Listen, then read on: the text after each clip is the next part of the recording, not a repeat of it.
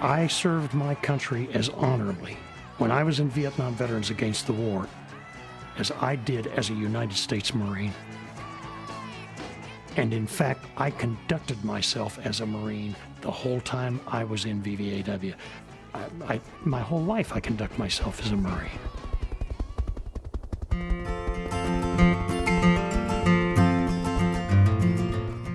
That's Marine John Musgrave in Episode 9 of the Vietnam War.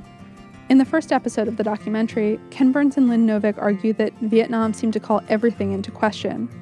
One of the biggest issues that divided Americans as the war went on was what it means to be a patriot. Is the patriotic thing to support your country when it's right, and more importantly, when it's wrong? Or is it to point out when America's actions don't live up to its stated values? As the American war in Vietnam dragged on, the gulf between these two positions widened. It became harder for Americans in each camp to recognize the other as patriots, people who were rooting for their country, even if in very different ways. The years since haven't bridged that divide, and sometimes it seems like the chasm between us has become permanent.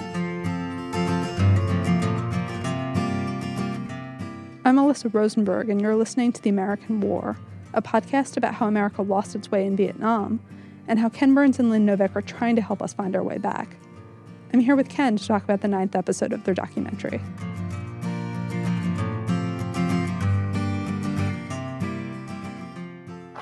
Silver Star, the third highest medal in the country. It doesn't mean anything. Bob Neal died for these medals. Lieutenant Pomeroy died, so I got a medal. Sergeant Johns died, so I got a medal. I got a Silver Star, Purple Heart, Army Commendation Medal, 8 Air Medals, National Defense, and the rest of this garbage. It doesn't mean a thing.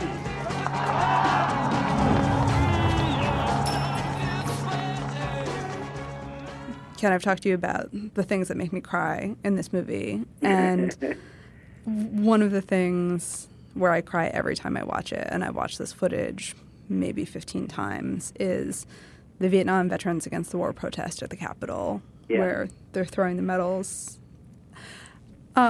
Sorry. I told you I cry every time I watch it, and I cry every time I think about it, too. They've been blocked from the Capitol, and they're throwing their medals away. And the veterans in this scene seem so pained. Their service meant that they supported their country, but they're at the Capitol to criticize sort of the substance of what they were asked to do as part of that service. What did you want the audience to understand about sort of the different positions in this debate about patriotism? Because you give voice to so many patriotic ideals in the movie, and this scene just seems to be at the place where the Venn diagram is sort of pulling apart. There are definitions of patriotism that are going to be challenged, simplistic definitions of patriotism, I believe, from the very beginning, from episode 1 all the way through. This is a particularly vivid moment because people care about this. This was a big deal, and it was a big deal for all of them. And if you notice, there's a wide range of not rationales or just explanation for why they're doing it. You know, Ron Freese doesn't want his son to admire that. Somebody else said this matters to them, and because it matters to them, let's give it back to them to speak about the war. And we're meeting people that we've met throughout the film who are making this gesture. I think it's how complicated it is and how wide it is and how much it represents a different version of courage. For me, it comes down to the dynamic of John Musgrave and his father after the event, in which he goes back home. His father is a true believer, is, angry at him for his anti-war stance, and then all of a sudden, because there's local publicity in Missouri about what he's done, people are up and at him, and there's threats against him, and his father suddenly just does a reverse turn, and he said, they're your medals, you earn them, you can do whatever you want with them, we'll go out on the driveway and fight them, and Musgrave just says, whoa, yeah, Dad, there's that wonderful moment in which you realize that even in the most disparate distance between two people, the moment of reconciliation, or at least union, comes just as close as it seems far away. And I love that moment, and for me, it makes it most poignant. After the inexplicable jumble of emotions that you feel as you watch this go, that this isn't right, it can't be right, this is so beautiful, look at what they're doing, see the sacrifice, there's a new definition of courage, there's a new definition of heroism, all of these things, this is wrong, give it, why don't you want to keep them, all of that sort of stuff is swirling, and the last thing on our mind is what we want to communicate to the audience. We're trying to assemble something and put in enough that it has, some poetic resonance. And it was so interesting that it was one of these historical intersections that happen in film sometimes, maybe like Eddie Adams, but where our characters that we've intimately known, we've known their high school pictures. In John Musgrave's case, we know the wallet calendar that from his dad's insurance agents that he's crossed off every day until he arrives at Compiègne for the second time and just says, why bother, I'm not going to survive. And he barely does survive in his triage 3 times. And all of a sudden he's in a different position. But we have an intersection of a lot of our people in the intimacy that we've known them now in a kind of public arena. You'll see it, again in episode 9 with Joan Fury. The episode starts with her story as a nurse, and she's just what she is, and we have the bravery and the intimacy of her experiences with soldiers, and then you find out that she's going to be involved in a protest, and all of a sudden she's on the national news. And a lot of times we find these out by accident, that we're pursuing somebody, we've interviewed them, they're terrific, they send us their photographs, and as we keep digging, Hal Kushner, our prisoner of war, who's trying to survive in jungle prison camps in South Vietnam before he's ultimately moved up and repatriated at the end of episode 9, we learn about his own wife's radicalization and her seconding of the nomination of George McGovern, and how it's the death knell of his marriage, too, because, they're going in different directions politically. And, we had no idea interviewing Hal that we would end up with so much information about his first wife, Valerie, who's left behind with their daughter and turns out a son that he didn't know what the sex was until much, much later. I know you did a lot of travel around the country, playing clips and having conversations in the lead up to this movie coming out. And at one point when we were talking, you mentioned to me that you'd brought a draft dodger who had renounced his American citizenship to West Point. Am I remembering that story right? I wanted to know more about that. Yeah. So Lynn and Sarah imported Jack Todd, who is a major figure in our film. He's most definitely in episode 2, where he and Musgrave admit to this idolization of John F. Kennedy, and he says Kennedy was God to me. And he's joining ROTC one summer, and by the fall, he's against the war. And that's how sort of quickly society and campuses and American life was changing, swept up in these eddies and whirlpools of conflicting emotions and thoughts and politics and all that stuff going on. And then, as you know, he makes this decision.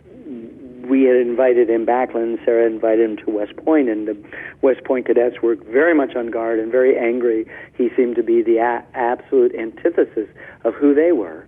But he was himself trained. He considered himself this way, and the moment, it's a DVD extra in the film, is just so unbelievably amazing that by the end that they're hugging each other and there's a kind of mutual respect. I mean, there's great nervousness and trepidation, as you can imagine, on the part of Jack Todd to go into the heart of the American military structure, this training ground for warriors, after he had rejected his own service and then done the ultimate thing.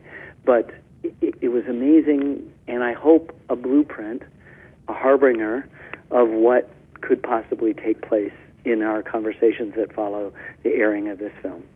It seems to me that if Jack Todd, a deserter and a renouncer of American citizenship, can go to West Point and receive a civil welcome and then suddenly break down some barriers, then there's hope for us all.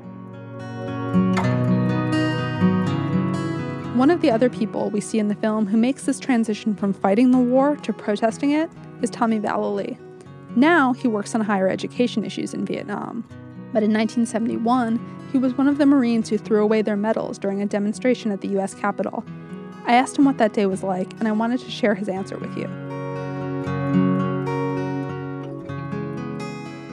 I knew it was the right decision. I knew it was something I believed in. I had never, just to sort of put it in context, when I was in the Marine Corps, I had achieved some personal, I was a really bad student, and I came from a family of 8 children, and all 7 were geniuses but me, all right? So not geniuses, but really good at school, all right? And I was the only one who was really bad at school. And so the Marine Corps was the thing that I did that gave me my own, for the first time, my own confidence in myself. So I like the Marine Corps for that. I was good at it. So the idea that I'm going to, and I think I say in the film, I didn't get the Silver Star. I reacted really well to get the Silver Star, but if I had to do over again, I wouldn't have done that. All right, that was craziness, just luck. All right, that I'm not dead. So I'm proud of this thing, but I'm also now questioning, getting this sort of sensibility. This war is not a good idea. This war, with the way we do, the way we're doing it, it's not something that I want to be proud of that, and I want to make a statement. And I just came to that conclusion. And once I did that, the medals were easy. I was a kid. I was younger than the John Kerrys, okay, and the Rusty Saxes in the film. I'm younger than they are. But I remembered I was moved by it. I remember thinking to myself, I'm really lucky.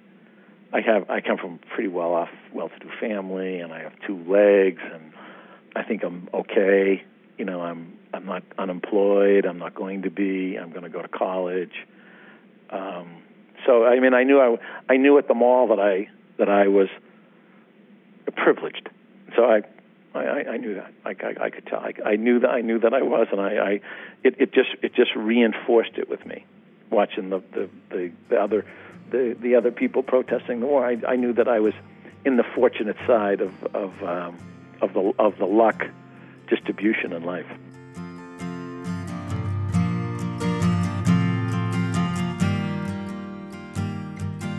The people who joined Vietnam veterans against the war were standing up for a new idea of what it meant to be a veteran, and their efforts were a more intense version of what a lot of people were struggling with. After Vietnam, what did it mean to be a patriotic American? The evolution in our sense of what it means to be an American and what it means to be patriotic and what obligations a citizen owes his or her country in a democracy are kind of at the heart of the entire Vietnam tragedy. That's Lynn Novick. She and Ken co-directed The War, a movie about World War II. Vietnam and World War II occupy very different places in American history, but I wanted to talk to Lynn about how the version of America that came out of that first conflict set us up for heartbreak in the second. We came out at this time after World War II where this triumphal narrative of having been on the side of right, having sacrificed for a just cause, having made the world better, that things happen for a reason, that our leaders were competent and well-meaning and worthy of our respect and loyalty. Those sort of became bedrock principles and really came through with everyone we spoke with in the World War II generation, with the, I will say, significant and important exceptions being that for African Americans who fought in a segregated army and came home to a segregated country, at least south of, in the southern part of the country, and a country pervaded by racism, and for Japanese Americans who were interned, and for Hispanic Americans who were not accorded full citizenship, our country wasn't so perfect, and our leaders were not so right all the time, and there was a lot of systemic injustice that needed to be corrected. So it's easy to kind of gloss over World War II with this romantic haze of everyone was in the same boat rowing together. But even for the people who didn't have full citizenship and didn't enjoy the rights to which they were entitled, they still felt it was their patriotic duty to serve in the military and to help win the war and to be part of something. And so, without oversimplifying it too much, the Vietnam experience is the polar opposite of that. When you were interviewing American veterans of the war, what was the breakdown about how they felt about opposition to the war? I mean, it sounds like a lot of your sources kind of started in one place and ended up in another, but were you surprised by how many of them ended up finding a place in the anti-war movement? You know what? I think what was really interesting was that most of the veterans that we spoke with had, at best, conflicted and ambivalent feelings about the war. that would be as good as it got for the most part. Now, that does not mean, and I would never say, that they were not, many of them, proud of having served and grateful for the chance to participate in this rather excruciating and sometimes devastating experience, which I find very interesting and I cannot explain. But it's something about coming of age, about participating in something bigger than yourself, about being patriotic or loyal and in the eyes of your family and friends, being a man, and, you know, even speaking to a number of people who didn't go to Vietnam and did not serve in the military, we sometimes felt or heard regret that they had, some men of this generation feel they had missed out on something even though they thought the war was wrong. So there's really no one way to see this. Everyone's got, that we spoke with, had complicated feelings about it. I mean, in conversations about wartime patriotism, people, I think, tend to make sort of grand pronouncements on behalf of the people who are fighting those wars. Do you think Americans found it disconcerting when soldiers spoke out in opposition to the Vietnam War? I think the soldiers who spoke out against the war, having received medals, having fought honorably there, had a tremendous amount of credibility, actually. They knew what they were talking about. They had been there. They had served. They weren't safely home on a college campus avoiding war and criticizing it and criticizing the people who were fighting in it. So they had quite a lot of credibility among many, many, many people. On the other hand, there's certainly many examples of, especially the World War II generation, of soldiers, of veterans, feeling that they had transgressed. We heard from many Vietnam veterans that when they came back, they did not feel welcome in VFW halls and Foreign Legion lodges, and that the World War II generation seemed to really resent and not welcome them. And it was partly this fact of some soldiers protested, but also that they hadn't won the war, that there was, you know, bad news coming home, and there just was enormous tension between these two generations when the Vietnam veterans came home. Was that a factor for the veterans you talked to who threw away their medals? We spoke with a number of soldiers, veterans. We spoke with a number of veterans who participated in the protest in Washington and threw their medals away. And looking back on it, it was very difficult decisions for many of them. Thinking about the disapprobation of their families, particularly, and what would that mean? Ron Parisi, who had the Silver Star, which he threw away, and very poignantly and sort of overwrought and deeply distraught in remembering the people who died as he was trying to save them, and that's how come he received the decoration in the first place. I believe he said to us that his wife told him that she would divorce him if he threw away the medals, which she didn't. But it was extremely painful to reject and renounce what those medals represented. And the fact that the ones who did it, felt they had to make that statement was really powerful.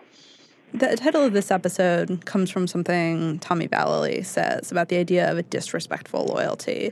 And I wanted to talk about that because I feel like you and I in our conversations about this movie have talked about how important it was that people came out of Vietnam questioning the government, pushing it to have higher levels of integrity instead of just accepting what it was saying. But it does seem like our conversations about patriotism break down into these two positions. And there's one that says patriotism is about defending a country's values, and another saying that the way to be patriotic is to defend a country's actions. Do you see a way to reconcile those two positions? I hope so. There seems to be a transition from sort of optimism, confidence, faith in ourselves, belief that we are right, and that's what patriotism, is sort of embedded in that, just sort of representing America and the world in this incredibly positive and honorable way. And that really is at its apogee after the Second World War through the Eisenhower presidency and beginning of the Kennedy presidency.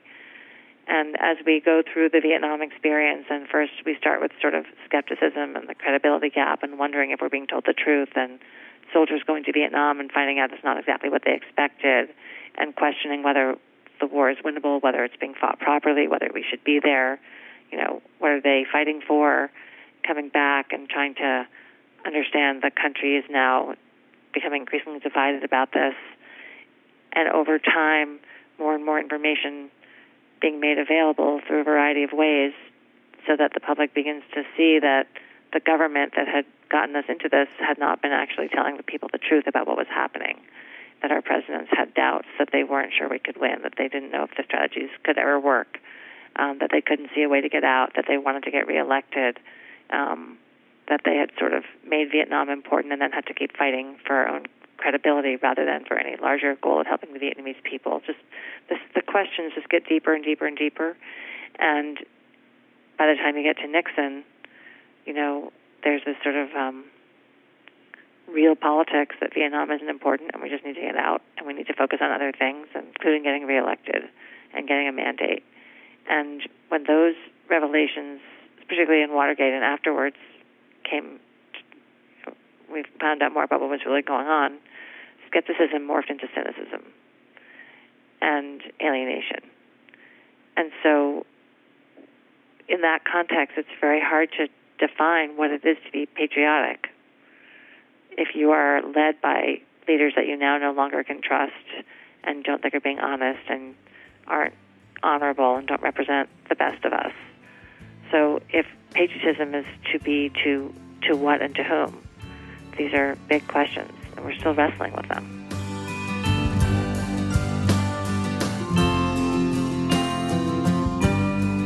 Getting all Americans to agree about what happened in Vietnam is probably an impossible task. These days, though, that's true for nearly every subject. Simply getting to a point where we can talk to each other again isn't the solution to the division that has plagued America since Vietnam, but it is an important step towards being a healthier country, one where we can have more of these hard conversations in the future. Thank you so much for listening.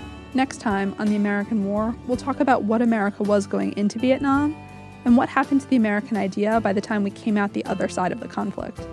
If you enjoyed this, please take some time to rate and review us on Apple Podcasts, share with friends and family, and find us anywhere you listen to podcasts. And if you want more about the documentary, go to WashingtonPost.com/TheAmericanWar and follow me on Twitter at Alyssa Rosenberg. This podcast is produced by Carol Alderman and Adriana Ucero with art direction from Chris Rucan. I'm Alyssa Rosenberg. This is The American War.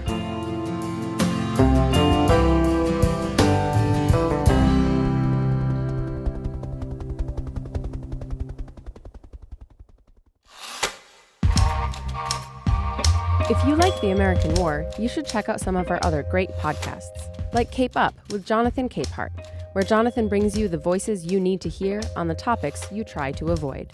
Or try Constitutional, a series about how people have framed and reframed the Constitution over time from host Lillian Cunningham. You can find these shows anywhere you listen to podcasts and learn more online at WashingtonPost.com/podcasts. The Washington Post.